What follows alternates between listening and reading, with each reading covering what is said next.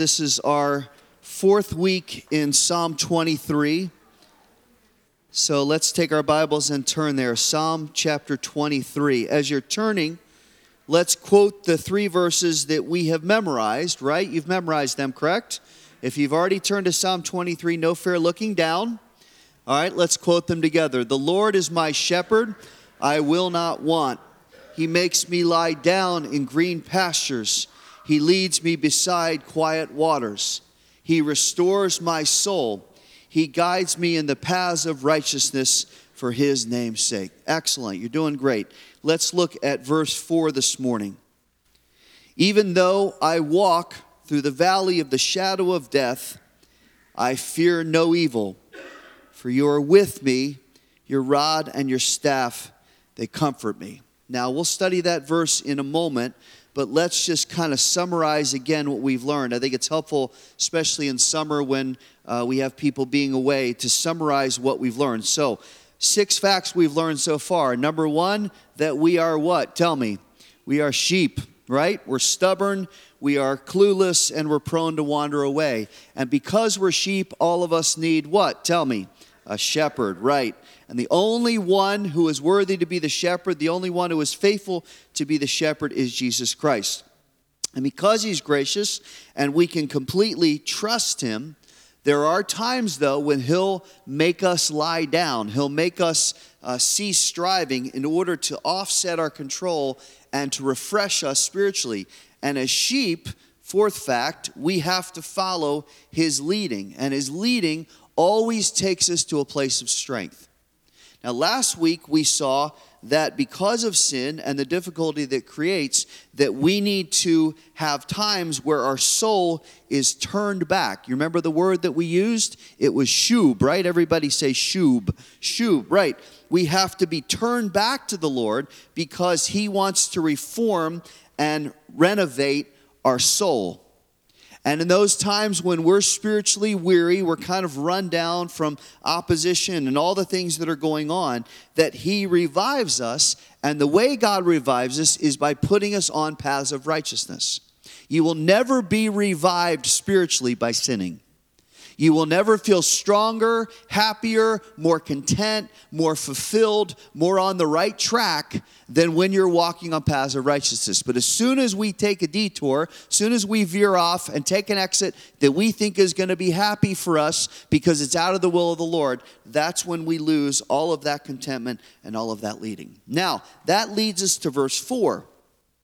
And in verse 4, we see a situation which is not something we've caused, but it is a very real part of our experience. And besides regressing back to sin, what we see in verse 4 is really one of the primary causes of fear. It's one of the primary causes of weakened faith.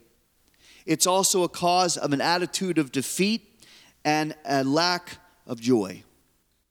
Now, when you think about those words, defeat and lack of joy and fear and weak faith, those are not words that we associate with somebody that celebrates this table.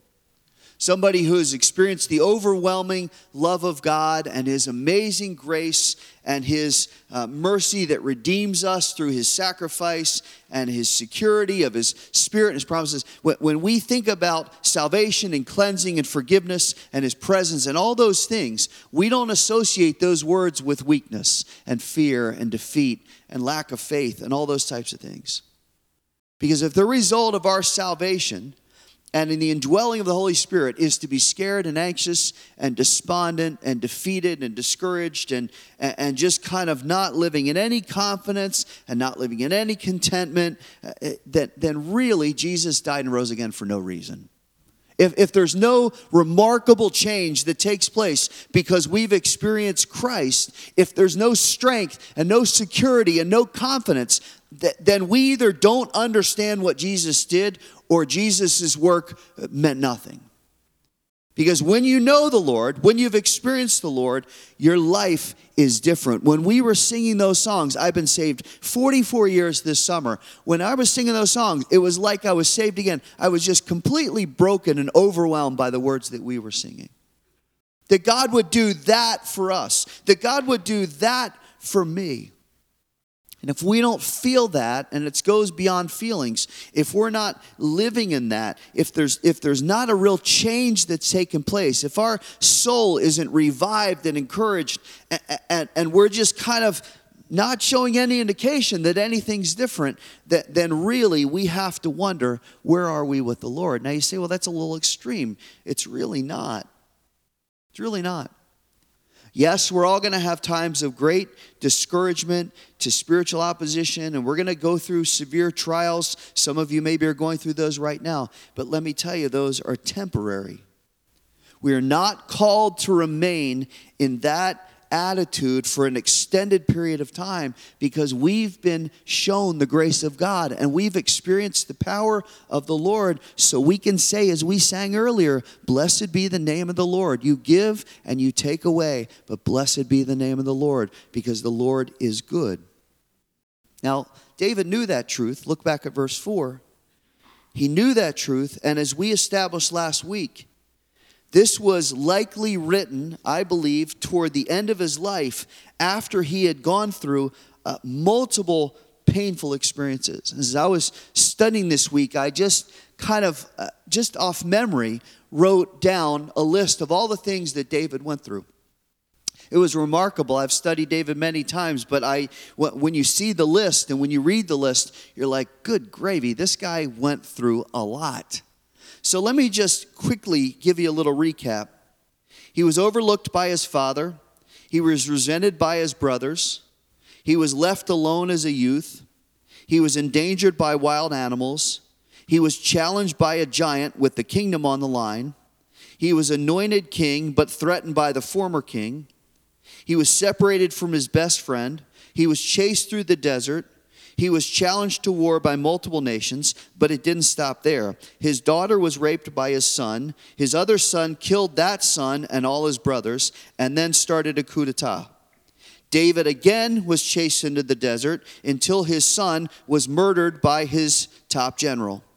And then David committed adultery. He committed indirect murder. He had that son die. He was rejected from building the temple. He watched the son who did build the temple completely stray from God. And then he offended and disobeyed God by taking a census.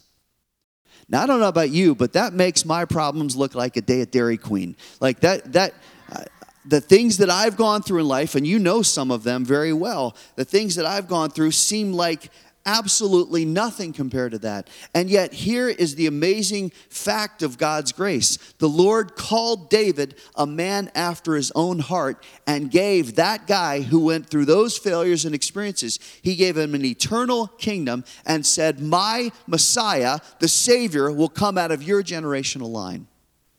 How many know the grace of God is just an amazing thing?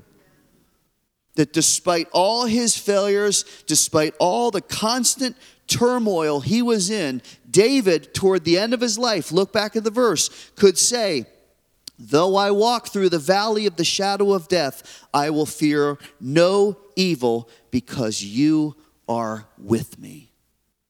Now, what I'd like to do this morning is what we've kind of done the last 3 or 4 weeks, is I'd like to just go through the lines of the verse and isolate some real important spiritual principles that will help us, especially when we're experiencing difficulty, okay? So let's take some notes as always. Let's establish some facts and some truths that come right out of the text. I'm not giving you anything that's not right here.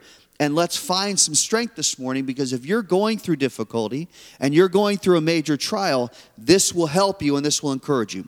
And if you're not going through a major trial or difficulty, you will. It's coming down the road. So this is the truth that we need to have in our heart, right? Because the Bible says, your word have I hid in my heart so I won't sin against you. Because it's very easy when we're in difficulty and trial to want to run from the Lord, okay? So fact number 1, let's establish this. There are times when we will go through devastating and painful situations. Let's just say it up front. Let's not hide it. Let's not try to glide over it and say, well, when you're a Christian, everything's so wonderful and happy and you never have any problems. Listen, one of the great fallacies of the so-called prosperity gospel movement that is so popular is this teaching that trials are caused by a lack of faith. And that the only way you overcome them is just to think positive thoughts and just to say the right words. I heard one prominent pastor say on the radio this week that you just have to tell your problems to go to sleep. I don't know where that is in the Bible, but it's not anything I've read. Or you can solve these problems, the prosperity gospel movement says, by sending in a financial seed gift of faith to our ministry. And we'll send you a little trinket that you can hold on to and find faith in. And once you give to us, and once you get your trinket, everything will be fine. Another approach that people like to take to try to supposedly provide comfort to people is to marginalize and trivialize the problem. You ever had somebody do this to you? They say things like, when life gives you lemons, what do? Make lemonade. Or somebody will say, well, when you're in a trial and you're in the valley of shadow of death, you just need to walk around saying, praise the Lord, praise the Lord, praise the Lord.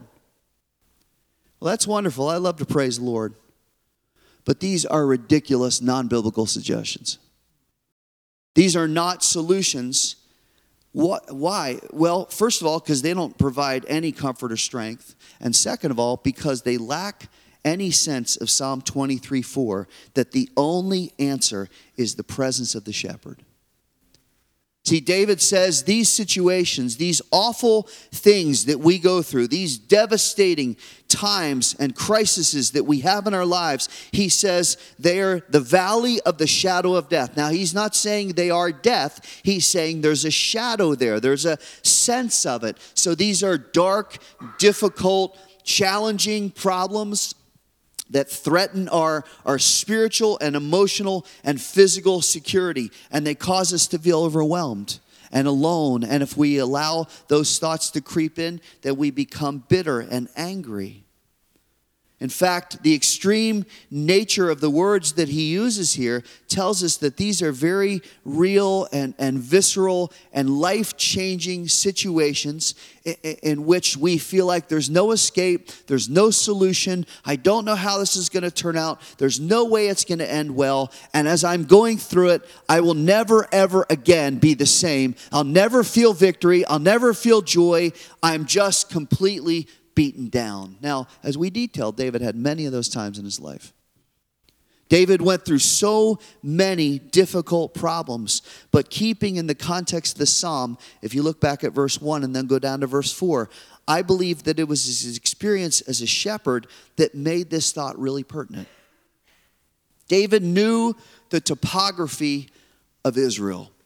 And when you go from Jerusalem down to Jericho and the Dead Sea, when you go through what's called the hill country, as you go through it, there are cliffs and valleys and what they call wadis, which is where you get little flash floods that go through. There are cliffs and valleys and wadis. And in between those valleys, you'll have walls of cliffs, and the cliffs have caves in them. And the danger of that as a shepherd was that predatory animals would hide out in the caves, or thieves and robbers would hide out in the caves. So they'd hear the shepherd or a traveler, as we see in the Good Samaritan parable, they'd see somebody coming along and they'd wait and bide their time, and then they would jump down and attack. And many times if they were attacking a shepherd, they would steal the sheep. They would attack and harm the shepherd and steal the sheep away. Now, David experienced this firsthand. When he was a shepherd, we read in 1 Samuel that he was attacked by both a bear and a lion, and the Lord had helped him kill both those animals.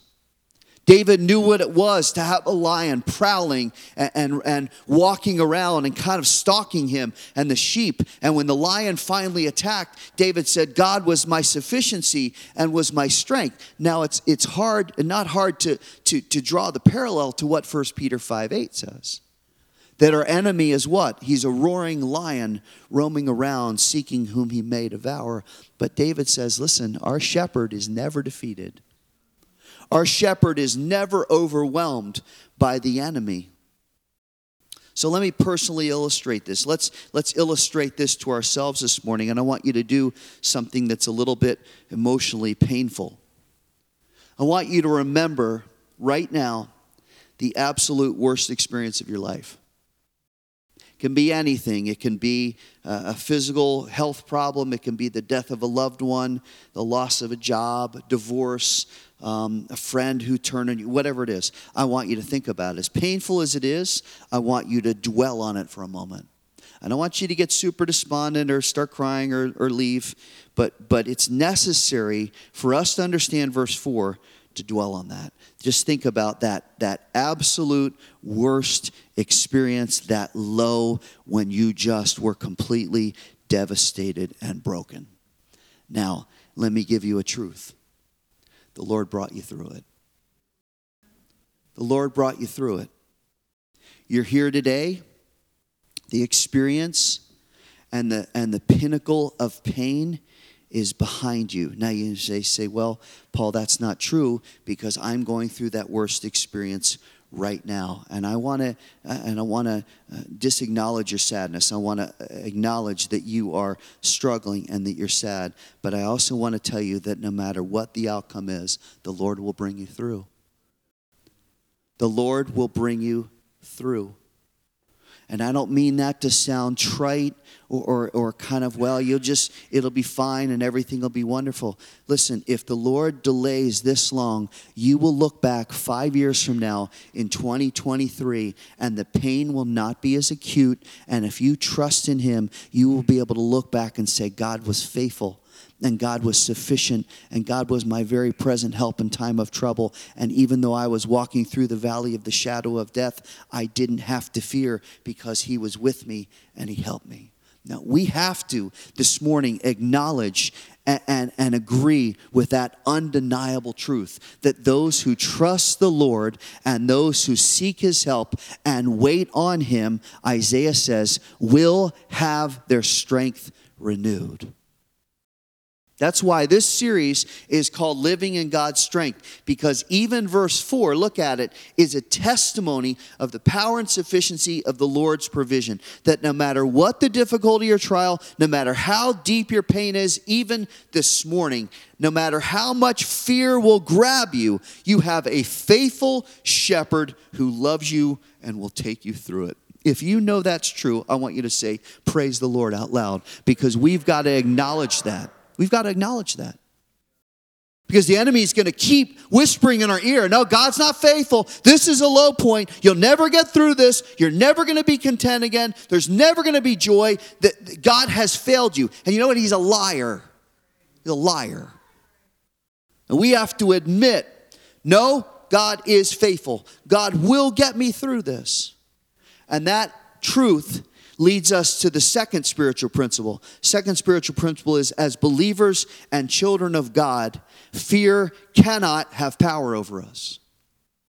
As believers and children of God, fear cannot have power over us. David's confident, unwavering, unequivocal words here are, I fear no evil. Now that's not just a naive, blind hope that doesn't recognize the gravity of the situation.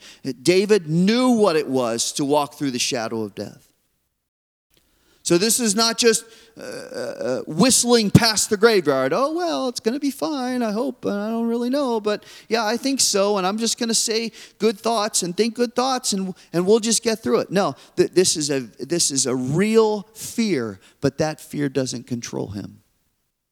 And I believe there are two implications of the word fear here. One is literal fear. One is a real threat of a problem, whether it's warfare or some life situation that's threatening to do significant damage. There is a real sense of fear. The other fear is fearing, notice the next word, I will fear no evil.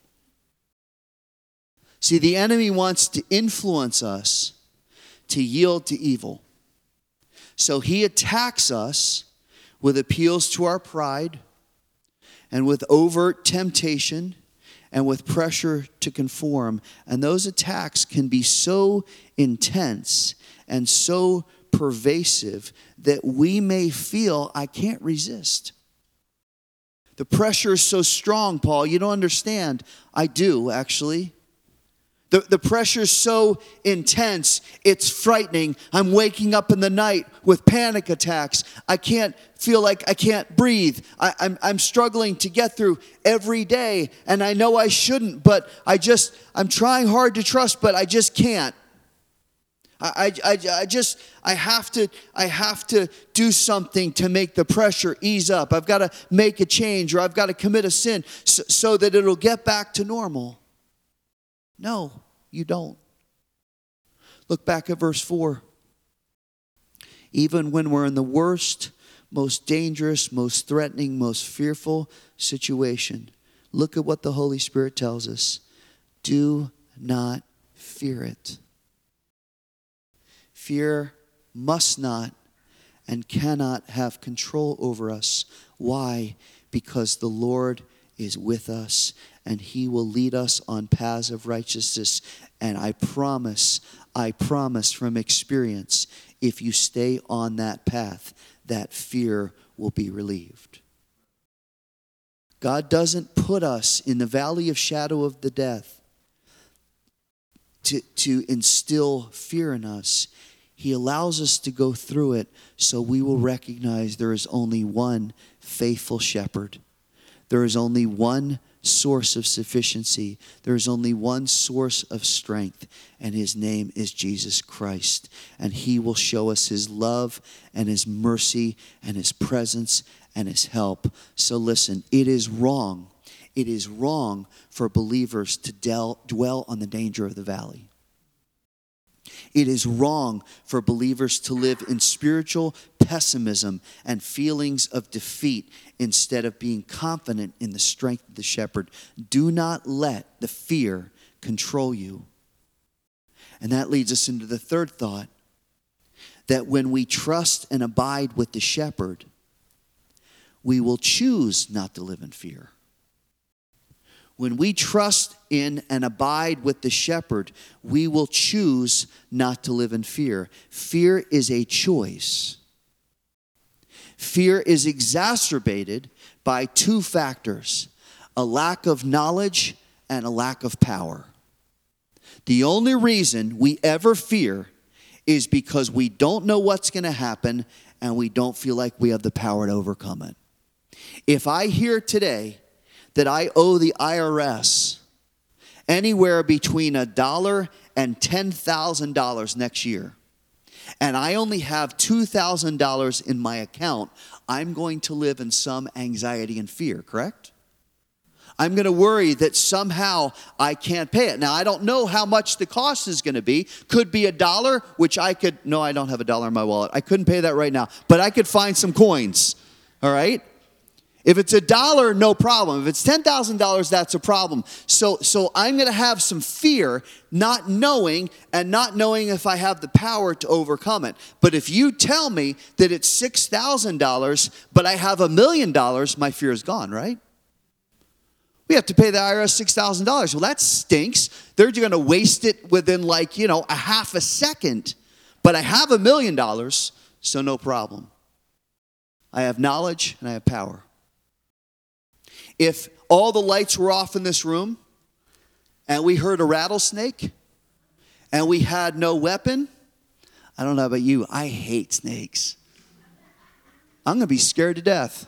You're going to see a side of me, although it's going to be dark. You're going to hear a side of me you're not going to like and not respect. I don't like snakes. But if the lights are on and there's an animal control guy with one of those hooky things that grabs the snake, and each of us has a mongoose in our hand and a very, very, very, very large shotgun, fear goes away, right? I mean, I'm still going to be scared, but I'm going to let you take care of it. I'm going to go back to my office. See, knowledge and power takes away fear. Now look at verse 4. We have the knowledge, and it's powerful, that the Lord is our shepherd. And we don't have any wants or needs. We don't have to fear because He's omnipresent. He's always there. He's omnipotent. He's all powerful. And He says, my perfect love will cast out all fear. And I will never leave you. I will never forsake you. I will seal that promise with my own Spirit, who not only will indwell you, but Acts 1:8 says, he will be the source of all the power for your life. Now, fear is a great propensity of sheep, but we don't get comfort from the weakness of our enemy because our enemy is not weak. And we don't get comfort from our own strength because that's an oxymoron. We only get comfort and strength from the Lord alone. So look back. I will fear no evil. The Hebrew's that strong. It says, I will not fear. I like that because it's both a reality and a decision.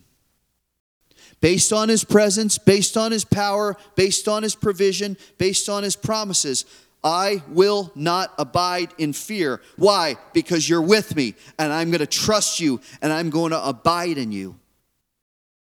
How many times in your life, how many times in my life have we allowed fear to have a prominent place in our hearts?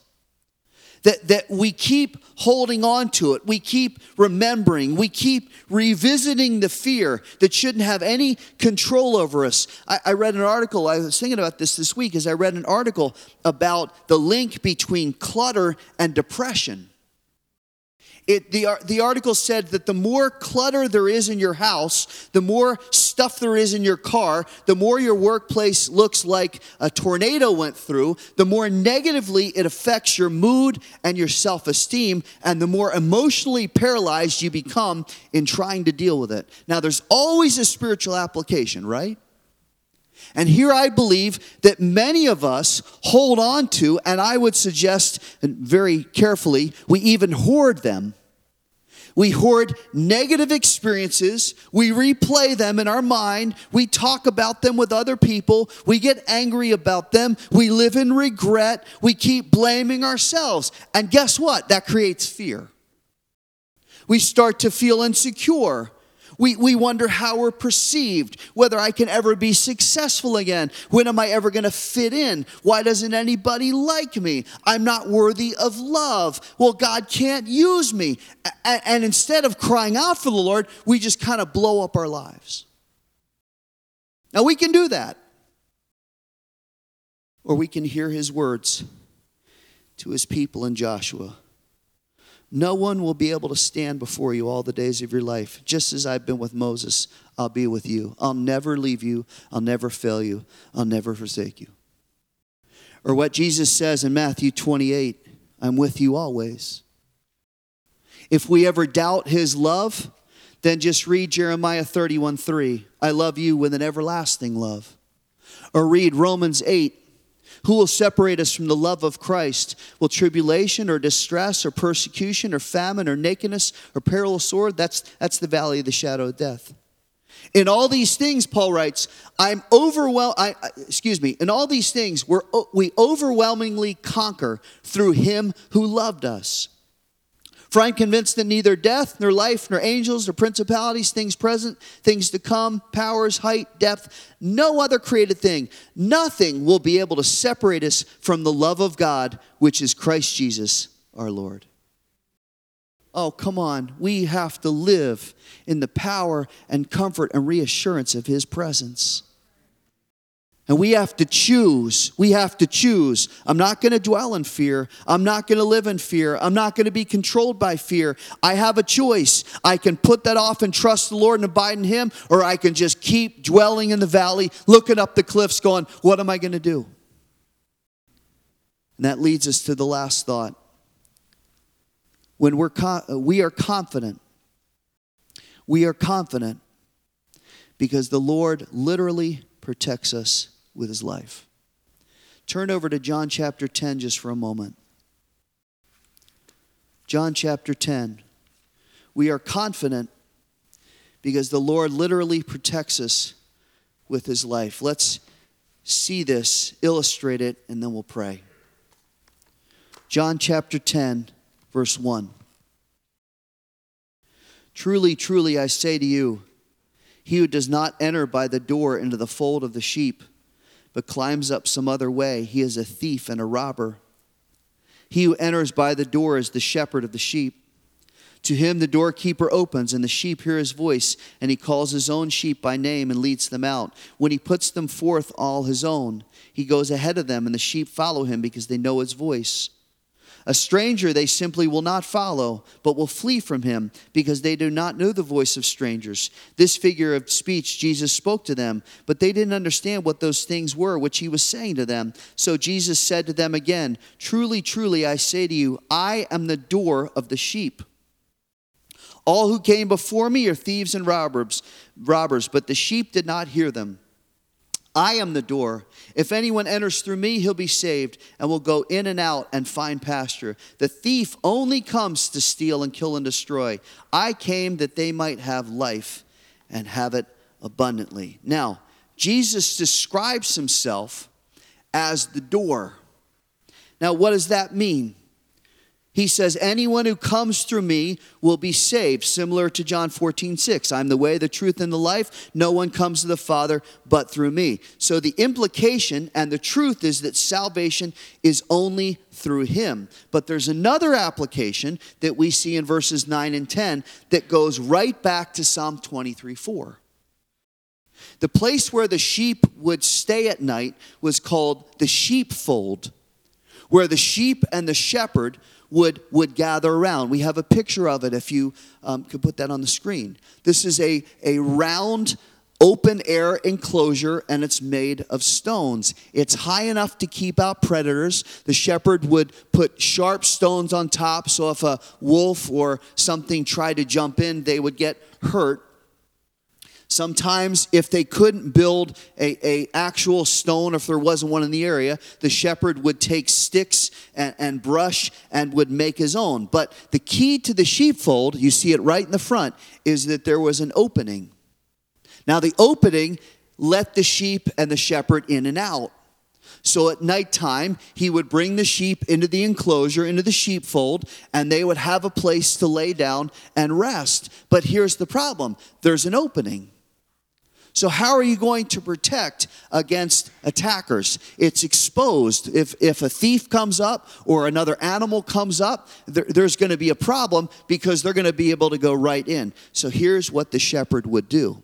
He would lie across the opening and be the door. He would fill in the gap. And if somebody came, or if an animal came to try to attack the sheep, the shepherd would sacrifice himself against the attack. What a beautiful spiritual parallel. Because look back at Jesus' words in verse 9. He says, I am the door. I am the one who stands in the gap.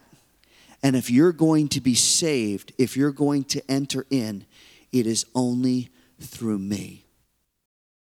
I'll be the one that will release you out to the pasture. And if the enemy comes to try to attack, I will sacrifice and I will give my life. Because the enemy comes to kill and destroy. Look at the end of the verse.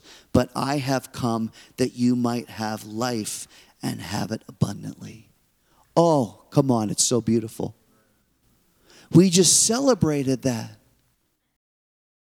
I sacrifice my life for the sheep. Now you say, well, why would the shepherd do that? They're just a bunch of smelly, stubborn, obstinate, go their own way sheep. Well, he did it because he loved the sheep.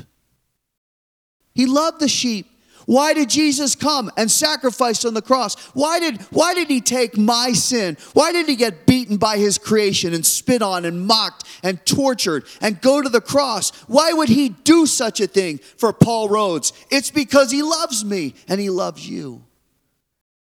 I'm the door, and I'm not just going to come help you exist. I've come to give you life and abundant. And then if you look down to verse 27, he says, my sheep hear my voice, and I know them, and they follow me, and I give eternal life to them, and they will never perish, and no one will snatch them out of my hand.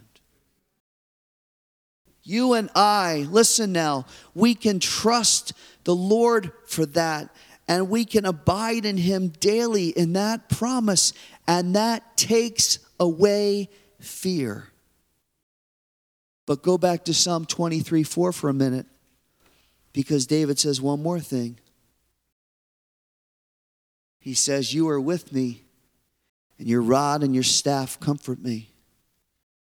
A shepherd's rod was like an oak club, had a little knob at the top, and the shepherd would wear a sheath on his side with a hole in it, and the rod would go down through the hole, and the knob would kind of catch. So it was always right here, always at his right hand. So if a lion attacked or a coyote came up, he would grab the stick, he would grab the rod and whack it. It was always at his disposal, designed to ward off a fight. And then he says, I have your staff. Well, the staff was a 6-foot life-size pole that the shepherd would carry. And he would do that for climbing over rocks, or he would prod the sheep when they weren't on the right way, or when they went into a cave, he'd poke in the dark corners, because guess what? There are, my worst fear, snakes and scorpions and little gross animals that want to do you harm. So the shepherd would take the staff and he'd kind of poke in the dark areas. Well, you say, all right, so he says, your rod and your staff, they comfort me. Doesn't seem like either of those tools are designed to comfort us. And yet they're used for our protection and our guidance, so we will stay on the path of righteousness. So they're a huge source of strength. They're a huge source of comfort, especially when we are in dangerous, threatening situations. Listen, we've all been through them, right? Some of you right now are going through great valleys between the cliffs of problems, and you're walking through and you're wondering what's going to happen. You can live in weakness. You can live in fear. You can keep recycling in your mind. Or you can walk with the shepherd through the valley. And there's threat and there's danger and you feel overwhelmed. But he says, look, you don't have to be controlled by fear, because I'm with you. I will lead you. I will protect you. I will comfort you. And I'll be your strength. What will you choose to do today? How will you choose to live today and every day? Proverbs says, trust in the Lord with all your heart. Don't lean on your own understanding. In all your ways, acknowledge him. And what? Tell me. He will direct your paths. Will we walk with him in obedience and dependence? Or will we walk around in fear?